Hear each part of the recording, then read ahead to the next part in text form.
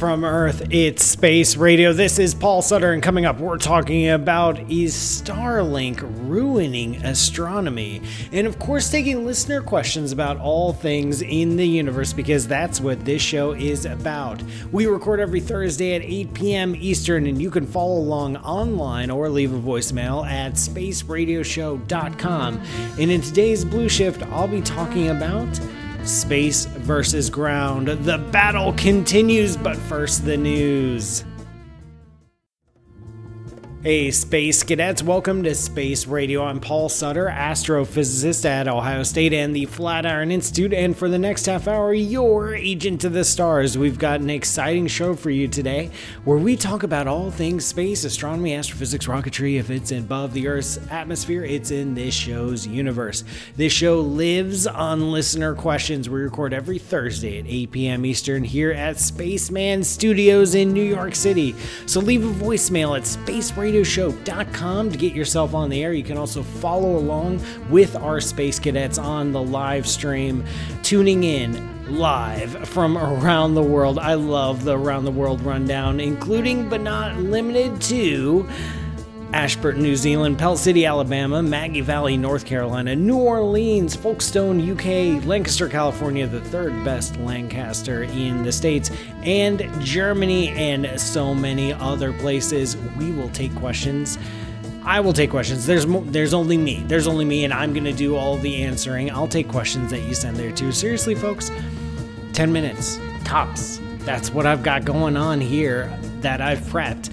This show is run by you, mostly me, but you get to contribute, so get those questions in.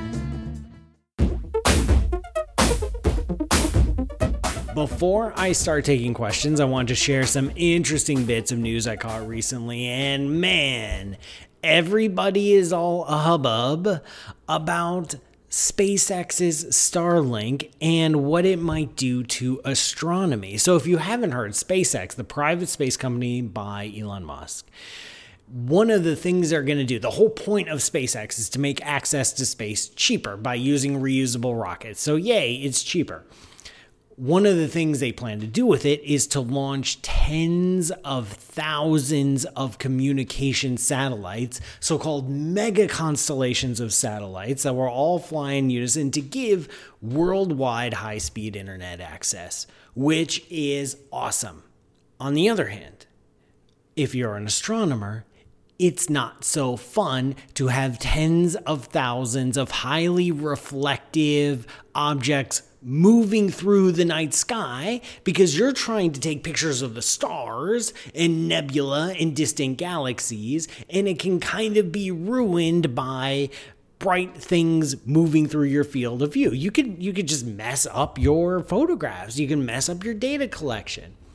And all of this discussion was hypothetical until recently, when some astronomers using some massive telescopes down in Chile were doing some long exposure science runs. They were doing their normal astronomy thing, and they looked at their results, and there were these sets of streaks moving across their image. And they're like, okay, that was a waste of time. Thank you, Starlink, for just... They don't even have tens of thousands of satellites up yet. They just have a few dozen, but already it caused some issues with one particular observing run. So SpaceX has come out. They said, look, we understand. We want to provide worldwide internet access, but we understand astronomy is a thing, and we want to respect that. So we want to coat future satellites in absorbent material so they're not as shiny. We want to fly them in certain orbits so that they won't be a problem for most of the major observatories. We want to work with the astronomical community so that if there's a planned major observing run, we can steer the satellites away from them. They haven't done any of those things yet. They say that's the goal. In terms of astronomy, it doesn't ruin every kind of observation. It really only ruins observations that take long exposures. If you really need to stare at one chunk of the sky for a very long time, that increases the chances that a satellite is going to cross your path. It's really only a problem at near dusk and dawn, where they can catch and reflect a lot of sunlight. If they're just not reflecting a light, if everything's not aligned just right, they're just not going to show up anyway. So it's up for debate. I don't really have a side here. I mean, yeah, yay astronomy, but also yay global high-speed internet is kind of a cool idea. I'm hopeful that there will be a dialogue going into the future over the next few years, because SpaceX isn't the only company planning on launching mega constellations of tons of satellites, way more satellites than we can even comprehend right now. Where will the discussion go? Where will the discussion take us? Will there need to be some compromises on both ends? Most likely. Is astronomy in real existential danger? No, I don't think so. Is it going to cause some issues for astronomy? Most certainly. Hopefully, I'm asking. If I had a direct line to Elon Musk, I would pick up the phone right now and ask him, like, hey, this whole being nice to astronomers thing, astronomy has been around for a really long time. It's relatively well regardless. We're rather harmless as a scientific discipline. I mean, all science is harmless, but we're relatively benign. We're just trying to figure out how the universe works. Can you cut us some slack? All right. Can we come to the table and talk about this? Also, can we maybe use your high-speed internet access for our science? That's all I'm saying. But remember to leave a voicemail or follow along live at spaceradioshow.com. That's where you find the links to everything. That's the latest and greatest when it comes to space. But let's answer some questions. We've got a voicemail ready to go. Hey, Greg, why don't you play that tape? Hi, Paul. It's Steve from Aberdeen, Scotland. We've all heard that black holes spin, and that we can detect this spin from the effect it has on the accretion disk surrounding the black hole. But my question is, what is spinning? It can't be the singularity. That's a dimensionless point. What's the angular velocity of a dimensionless point? That doesn't make any sense to me. I've also heard that it is the event horizon which is spinning. But the event horizon is just a boundary. It's not made of anything. How can something which is not made of anything spin? One thing that is definitely spinning is my head. Can you help? Wow, Steve from Aberdeen, Scotland. What a wonderful question. I totally get what you mean when you're faced with these kinds of questions and just trying to understand the concept of spin when it comes to a black hole. I understand why your head is spinning. Honestly, when I try to think about this too deeply, I get a runny nose. It's just bad overall. You're on the right track when you're asking, what does it mean for a black hole to spin? If we think about what a black hole really is, it's a singularity. It's a point of infinite density. It's a puncture in space-time itself. That is the black hole. The event horizon is just a mathematical boundary, the line in the sand that tells us the point of no return. If you cross the event horizon, you can't get back out. So how does this thing that isn't even really an object, as we understand it, have spin? And I'm going to tackle this through a couple different ways. One way is to think about fundamental particles. If you think of an electron or a quark or a neutrino, these fundamental particles take up no space, they have no volume, and yet they do have spin. An electron has a property that we call spin. It looks and acts and feels like it has angular momentum, like a little top spinning around. But of course, that's not really true, because as you said, an object with no spatial extent, how can it really have momentum? And yet here it is. You're surrounded. You're made of particles that take up no space and yet also spin. So that maybe isn't as crazy an idea as it sounds. Another thing when it comes to black hole spin is that you can ask the exact same question about, say, the mass. How is an object, the singularity takes up no spatial extent, the event horizon is just a mathematical line in the sand, how can that thing have mass? How can it have weight? How can it have gravitational attraction? How can it have any influence at all on the outside world? If you can come to terms with that a black hole can have mass, then is it that much of a leap to say that a black hole can have spin? Really, where I'm going with this is that black holes are objects of pure gravity. They are just regions of space-time that are totally 100% dominated by gravity and absolutely nothing else. And gravity can do more than pull things in. Gravity can make things spin. It's allowed in the equations of general relativity, which is how we understand black holes. Gravity can also talk to electric charge. And so black holes are completely and totally summarized by three properties and three properties alone: their mass, their total spin, and their electric charge. If you have those three numbers, you can completely define and characterize a black hole. That's everything you need to know about black holes. Why? I hate to retreat to the mathematics as just the answer, but it's in our understanding of black holes, which we get through general relativity. You can plug these three numbers in. The equations allow these three numbers to coexist, and then you can understand black holes, or you can predict their properties, you can understand their behavior. That's not entirely satisfying, I understand, so let me briefly take another tack, which is to say, when you see a black hole, when you feel a black hole, when you encounter a black hole, what you're feeling, that gravitational attraction that you're feeling to the black hole, doesn't come from the black hole itself. It comes from the star that died to create that black hole. Remember, from our perspective, outside of a black hole, nothing ever really crosses the event horizon. Stuff really does, but from our perspective, we never see it cross.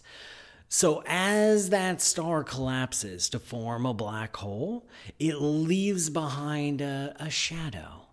This shadow still has mass. This shadow still has influence in the outside world. And that's what we feel when we get near a black hole. Thank you so much for that question, Steve. We're going to take a quick break, folks, but don't forget to leave a voicemail or join the conversation or catch the live stream on YouTube and Twitch. Visit spaceradioshow.com for the links. I'm Paul Sutter. This is Space Radio. This show is brought to you by you. I'm not joking. Go to patreon.com/PMSutter to learn how you can support the show, and I'll see you after the break.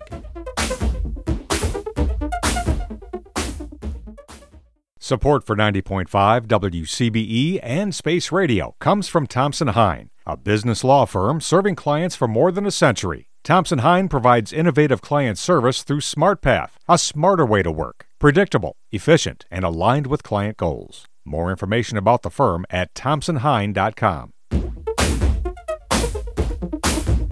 Welcome back, everyone. I'm Paul Sutter, and this is Space Radio. We've got more questions ready to go, but remember, you can join the conversation by leaving an online voicemail or by following the live streams. Check out spaceradioshow.com for all the links. Now, to the Space Cadets, it is their time to shine, and man, do they have some awesome questions, starting with Matthew DeFleury on YouTube asking, how do I eat all that cheese and stay thin? Well, thank you for the compliment.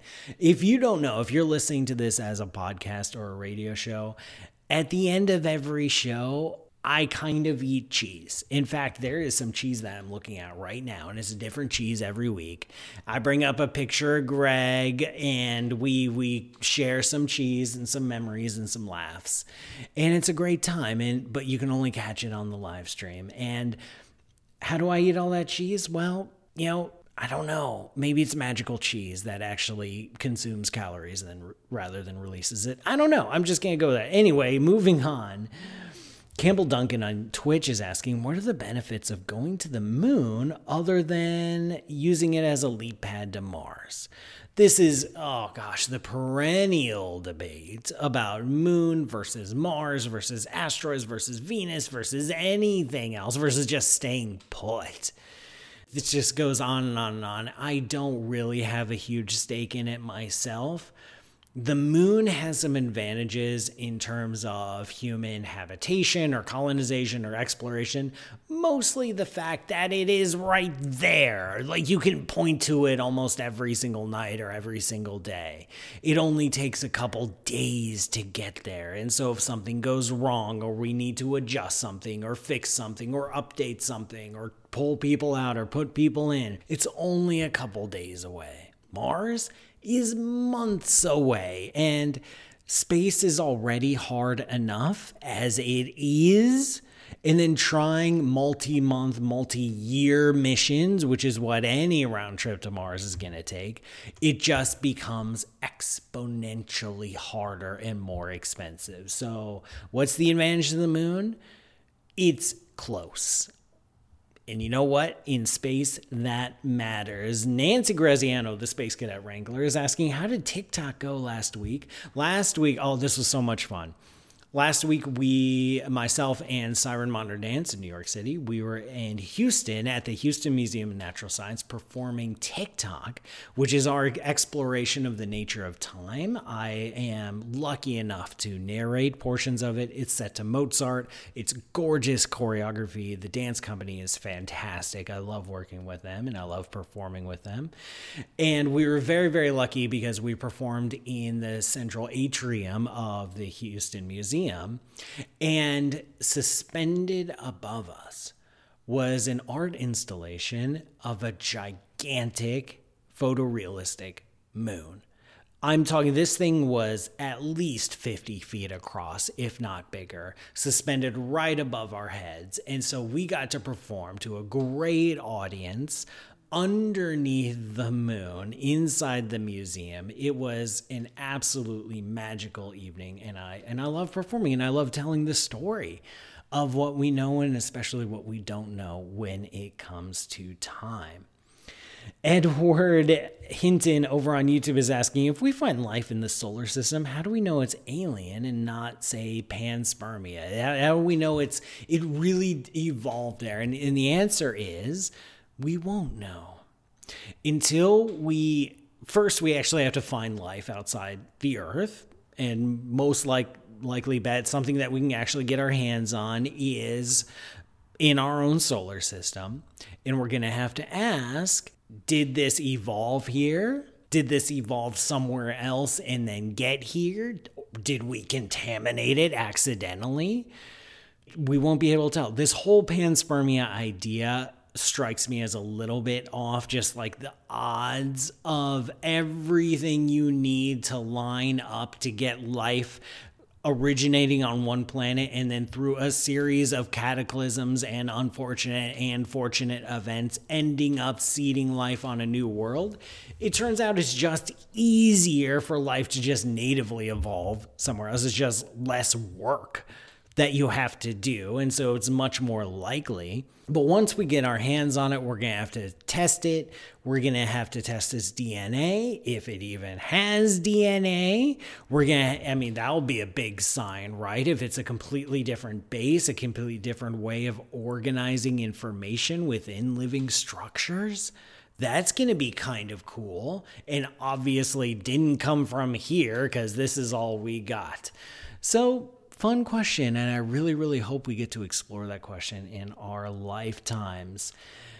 Siren Modern Dance is at, hey, Siren Modern Dance, how's it going? My collaborators on TikTok, or I should say I'm their collaborator on TikTok, is asking what happens when a magnetar tries to eat another one. So neutron stars, which can become very, very highly magnetized, and then we get to call those magnetars. Neutron stars do occasionally slam into other neutron stars, and it's pretty scary. It's a pretty scary thing. Like, imagine, I have this instant visual in my head. Like, imagine a bunch of spiders, and then imagine a bunch of, like, scary, bloody spiders with, like, big fangs, and they're crawling all over you, and it's just frightening. Okay, I just want to give you that mental image of something scary. When neutron stars collide, it is definitely something very scary. They blow up. They blow up in something we call a kilonova. Kilo meaning 1,000. They're about 1,000 times brighter than a typical nova. Kilonova, when they occur, they emit enough energy that they fuse some of the heavier elements, especially gold. They're very fond of making gold. So very, very likely, if you can point to something gold on your person or in your room, very, very likely that came from one neutron star trying and failing to eat another. And unfortunately, we're almost out of time today on Space Radio. I know, it goes by so quick. But before we go, it's time for the Blue Shift. I'm Paul Sutter, and you're listening to Space Radio, and this is the Blue Shift, my opportunity to get a little bit closer to you. And I want to talk about satellites. I want to talk about astronomy. I want to talk about space, and I want to talk about the ground. We have satellites. We have observatories up in space. Hubble Space Telescope. We have TESS. We have Chandra X-ray. We have the Fermi Gamma Ray Telescope. We have Spitzer Infrared. We're going to have James Webb, maybe. And we have tons of telescopes on the ground. Small ones, medium ones, big ones, extra large ones, big, large, huge ones. We've got all sorts of telescopes all over the place. So which is better? Having an observatory on the ground or having an observatory up in space? Well, the answer is it depends. Generally, going to space is ridiculously expensive. And the launch costs aren't really the big factor here. The big factor is you have to make a precision astronomical instrument that can survive the harshness of total vacuum of outer space. Not a friendly environment. Not an environment that you can just send a repair crew up. We did that once with the Hubble, and that was a joyride. But not something we really do on the regular. On the other hand, there are some things we simply can't see from the ground, right? The atmosphere of the Earth is really good at blocking certain kinds of electromagnetic radiation. It's really good at trapping infrared, hence this whole greenhouse thing. It's really good at blocking X-rays. It's really good at blocking gamma rays.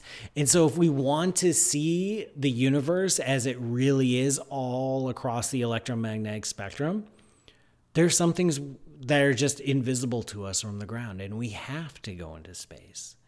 And there are certain observing strategies and patterns and modes of observing and targets that the atmosphere presents too much of a challenge for us and that we can't really work around. And yet, we can make a lot of progress from the ground. And dollar for dollar on space versus ground, most of the time, ground is going to win. You can simply build a much larger telescope and get access to a lot more information, a lot more data than you can from space.